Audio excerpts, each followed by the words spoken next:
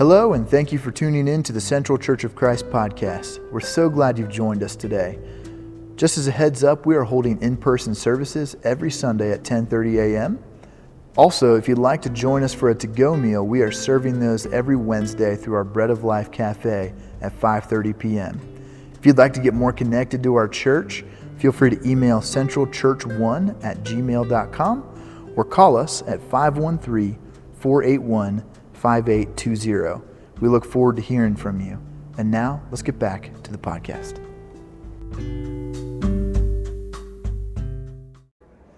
Chelsea, thank you for reading our scripture today. This is a really special one to me because this was the first scripture as an awkward teenager that I ever absorbed, I prayed over, and then I more or less preached from. This is the very first one that I ever did. So I think the Millers and Brooklyn saw this picture that Kayla keeps of me, my prom picture. Like, just imagine my awkward teenage self, and I was not about to throw that up there. They were not supposed to see that. But they did, so they're the only ones that get to see it. But here's the thing. This text means a lot to me because it was the very first one that I got to preach from.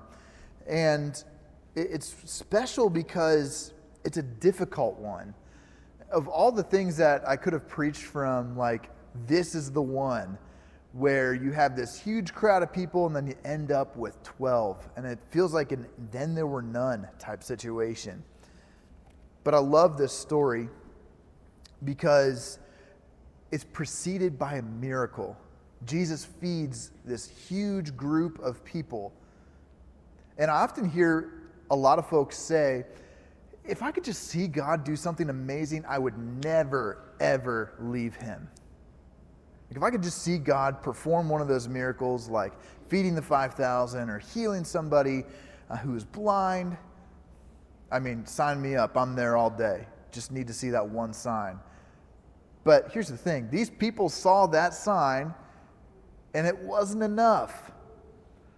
Literally took like one guy's groceries and fed thousands of people. And I think that we often get in this mode of, if I could just see that miracle. It's just like this experience at Mount Sinai in the Exodus, right? Not only did they see God part the Red Sea and they walked through it and the Egyptians didn't, they saw manna come from heaven. They were given water. All sorts of miracles are happening. And you know what happens at Mount Sinai when Moses goes up to receive the law?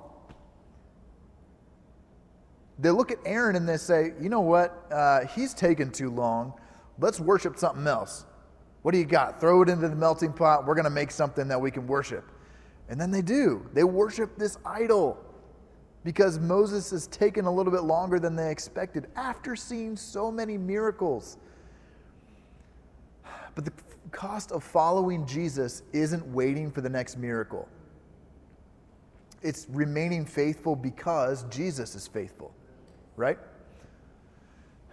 It reminds me of when I was in high school. Again, awkward teenage self. You're just hearing my awkward grown-up self preach today. But my awkward teenage self loved pranks. Like, I adored pranks. I still love pranks, but my awkward teenage self loved them and followed through with them. So I worked for a hardware store, and I'm not going to tell you the best prank that I did there. That you have to really talk to me on a personal level to hear that one. But I'm going to tell you, like, that prank was a miracle. So I was waiting for the next one.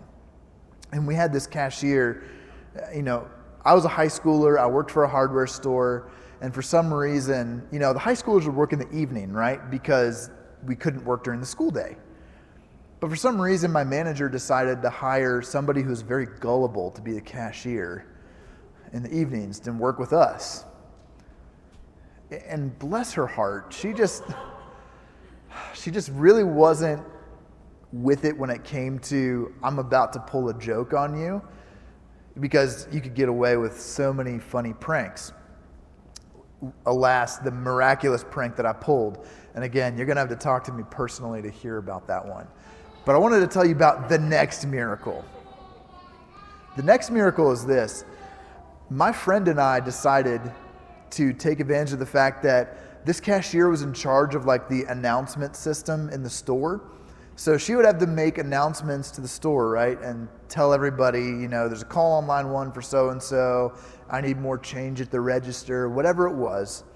And I remember distinctly thinking it'd be hilarious to sit out front in my car, and the store was right there. And my buddy and I would call into the store and, you know, commence this prank. So, as everybody, if I say, you know, it smells like up dog in here, do you know what I'm talking about? And then you go like, what's up, dog? And I'm saying, nothing much, what's up with you, right?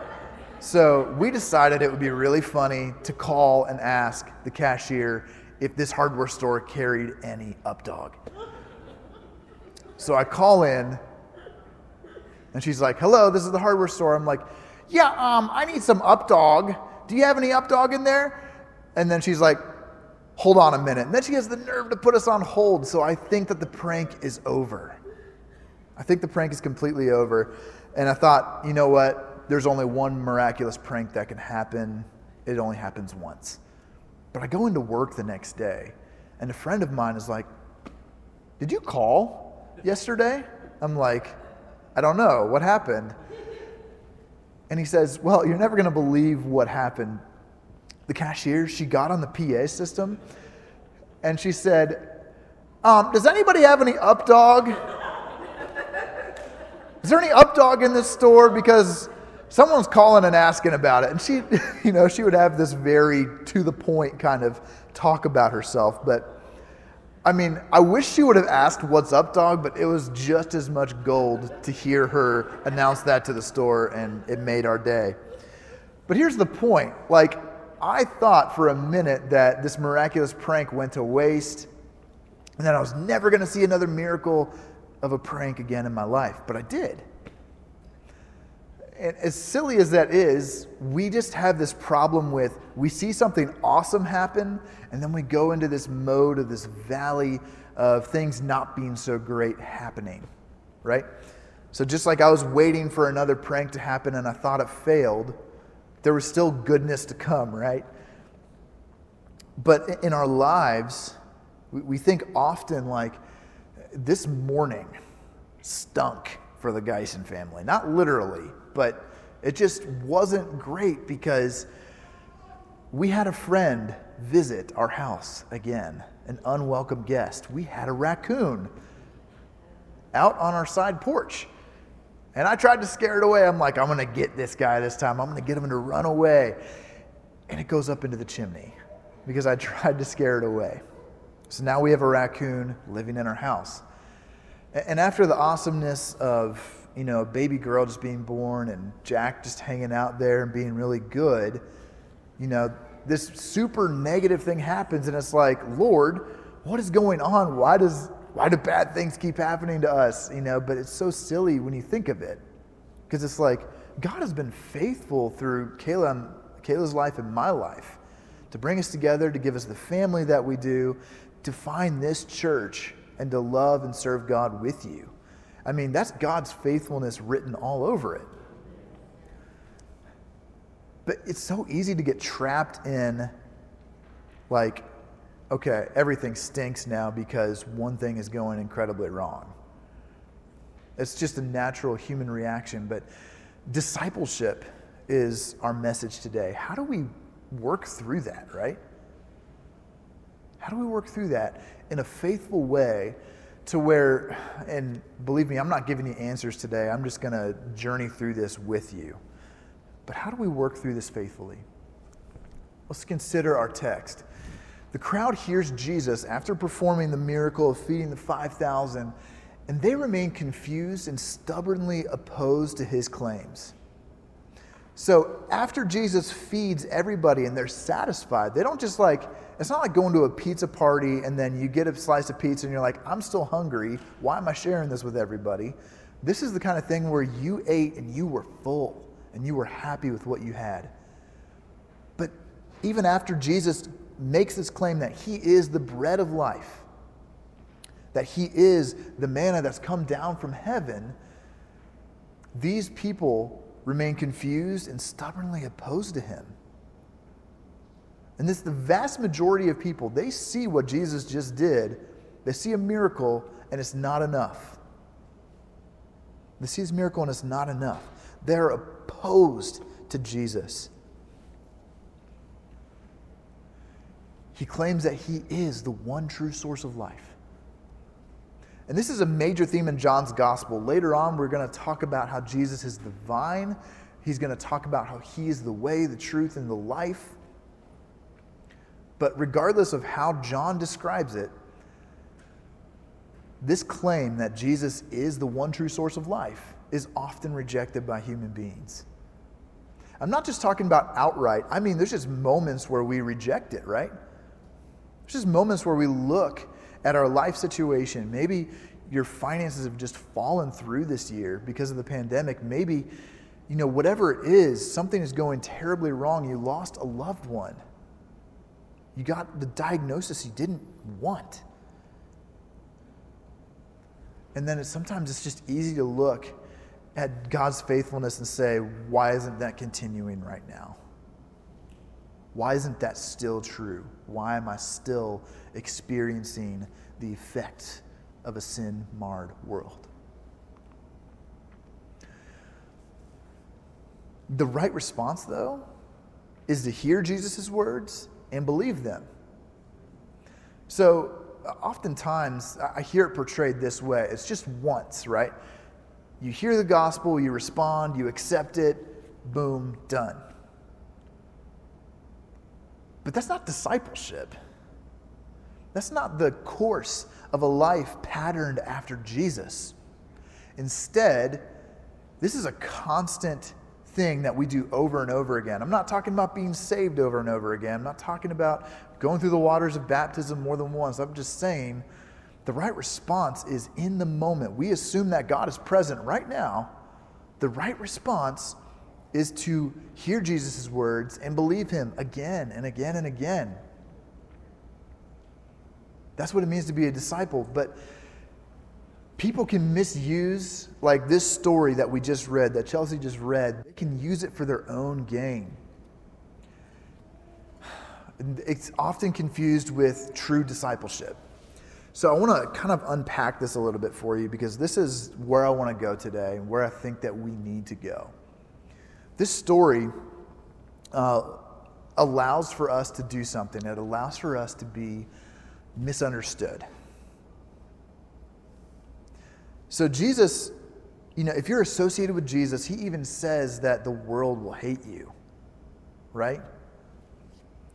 But what happens if it's like, I love to be hated. I love it when people are against me and I have something that I can show that they're wrong. Seriously, what happens? There are people, and maybe that's you in this room. Maybe you love to be misunderstood because it gives you the higher ground. I don't want to leave here without saying that, oftentimes people don't want to be misunderstood. Like, I'm a person who doesn't want to be misunderstood. That's part of the cost of discipleship. But on the other hand, people love to be misunderstood and use it as a way to prove others wrong. It's like, for example, if I tell you that I'm living my life this way and you're like, well, that's wrong. And it's like, well, you don't understand me. You need to work harder to understand me. But that's not authentic discipleship. People love to, and I don't like using this word, but I can't think of a better way to describe it. People love to be victimized.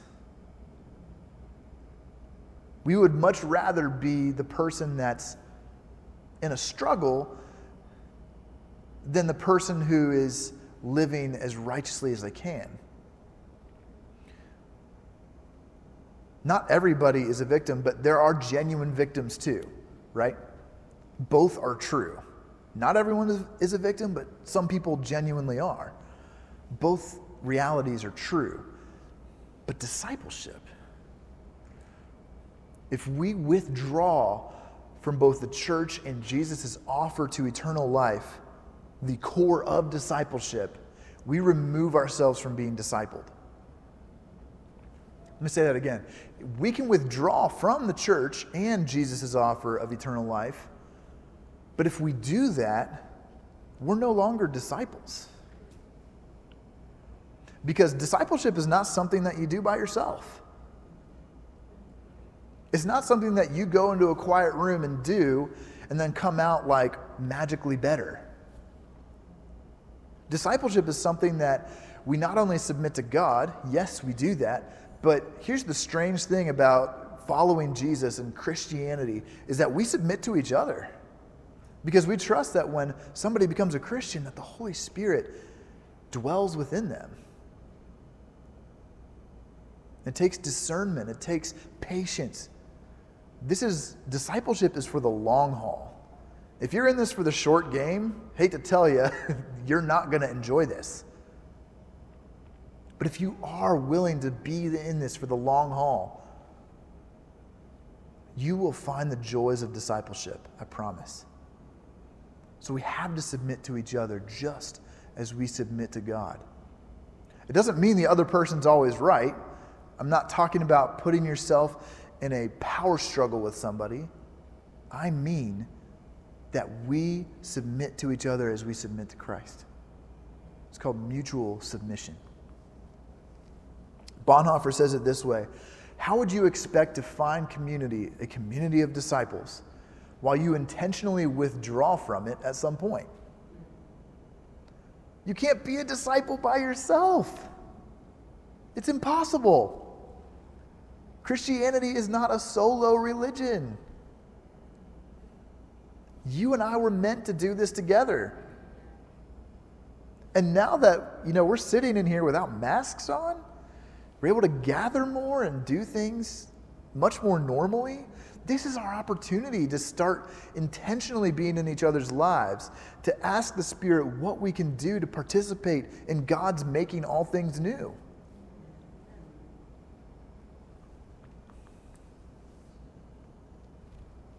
We can't afford to be so easily offended by the gospel in our lives that we abandon the church. I'm not just talking about Central. I mean, yes, we don't want you to abandon Central, but I also mean this. So many people right now, and it makes sense, but they're seeing problems in the world and they're like, I don't know what to do with my faith, but just demolish it. It's a buzzword right now. I know there's this idea of deconstruction. I'm well aware of that. And I know that pain often triggers that. Hardships in life often trigger that. It makes sense. But there's no good deconstruction without true reconstruction in the Holy Spirit. There are things we believe about the Bible that need to be corrected. And in 5 years, if you ask me, do I view everything in the Bible the same way I did 5 years ago? I probably will say no. Because I'm growing, hopefully. I'm learning more about God. And I hope you're doing the same thing. We shouldn't just be content to say, I figured it out. This is all I need to do. Instead, what we need to do is do this in community. And what I mean by community is the church. You and I were made to be together and to go into the world as disciples and share the good news of Jesus.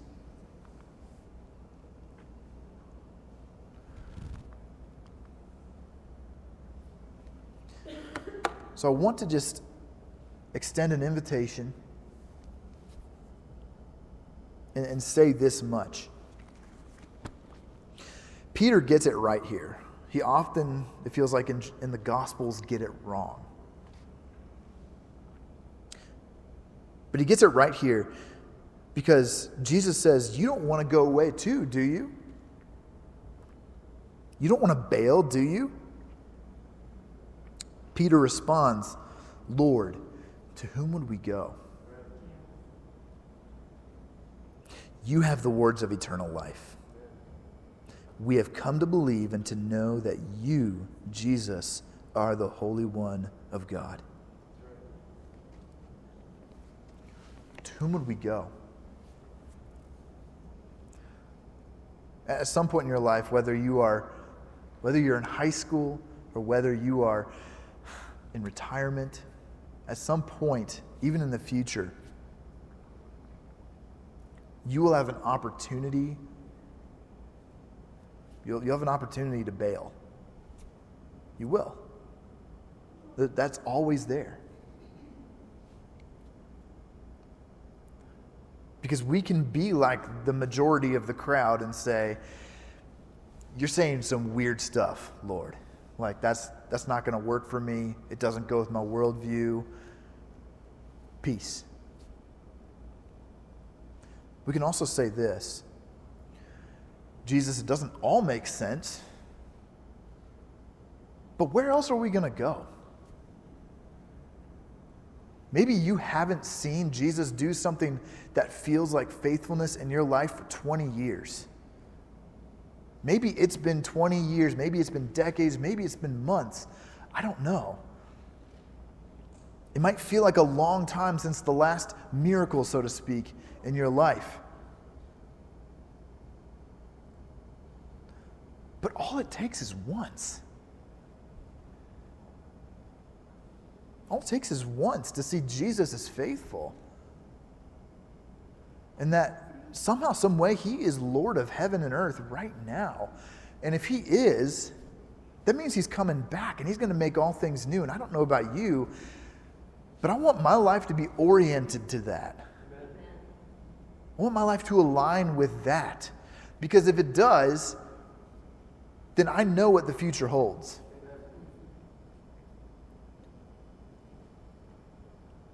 And here's the other thing. Discipleship often includes pain. It often, and there's just no way around it. And this was the struggle I had in high school with this passage, and it's the same struggle I have today. I haven't gotten over this struggle. But the hardest thing about this passage is the disciples, the 12, probably felt like, oh, this is awesome. All these people are going to start following Jesus. This is going to be great. They just saw him feed everybody. Just like it happened in the Exodus, except this time it's the real deal, and God's going to finish what he started. And then, like, of the 5,000, there's 12 left.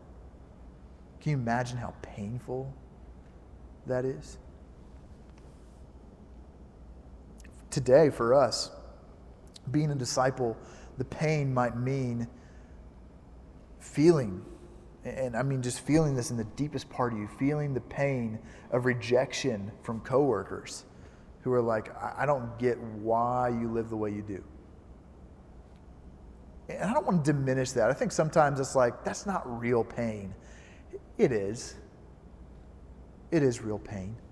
It might be the pain of estrangement from friends or family who are like, your commitment to the gospel is insane. You really need to stop being so zealous. The pain of discipleship might also be, you see something wrong in the world and you try and address it, and then you face a roadblock. The gospel calls us to address both the problems within us and the problems around us. Because God is making all things new, not just my personal self. If I wanted to make my personal self better, I would probably join CrossFit. I know, hilarious to think of. But it's not just about self-improvement. Because God is making all things new. That's John's other writing in Revelation 21. God is making all things new. Present tense, making all things new, and he will bring it to completion. To be a disciple is to submit to that and to work towards it together. So let's do that and let's pray. Heavenly Father, we thank you so much for the gift of Jesus. We thank you for the truth that he is the bread of life. That he is the only one that satisfies. And as strange as it is to partake of his flesh and blood, which really means to believe in him. To partake in that means that we will truly be satisfied. We trust you to provide for us everything we need. And sometimes that means a lot of pain and loss in this present age. Some people in this room have experienced a lot more than I have. And Lord, we just grieve with those who grieve right now. But part of the discipleship means joy also. Some people have experienced a lot of joy in this room, and not necessarily in material wealth or material gain or accolades, but God, maybe they're experiencing the joy of knowing that you are genuinely making all things new. So we rejoice with those who rejoice. So God, send us out as disciples, not as individuals, but as your church, Central Church of Christ, as we go out into the world and we show your love in a compelling way that says, I also want to be a student of Jesus. It's in your mighty name we pray. Amen. So next week's scripture, we're going to jump into John chapter 7. I love this story. It's another compelling one. We're in this mode right now where Jesus is going to start healing and doing miracles. In this part of the gospel, John 1 through 12 basically, it's called the book of signs. This is where Jesus does his miracles, right? He does all these wonderful things that show that Israel's God has come in the flesh. But then we're going to get into the passion narrative, the book of glory. And I can't wait for that. So hang tight. We're going to get into that. And now, if you'll stand with me, I want to say a blessing over you, and we're going to sing our doxology we never have before. Awesome.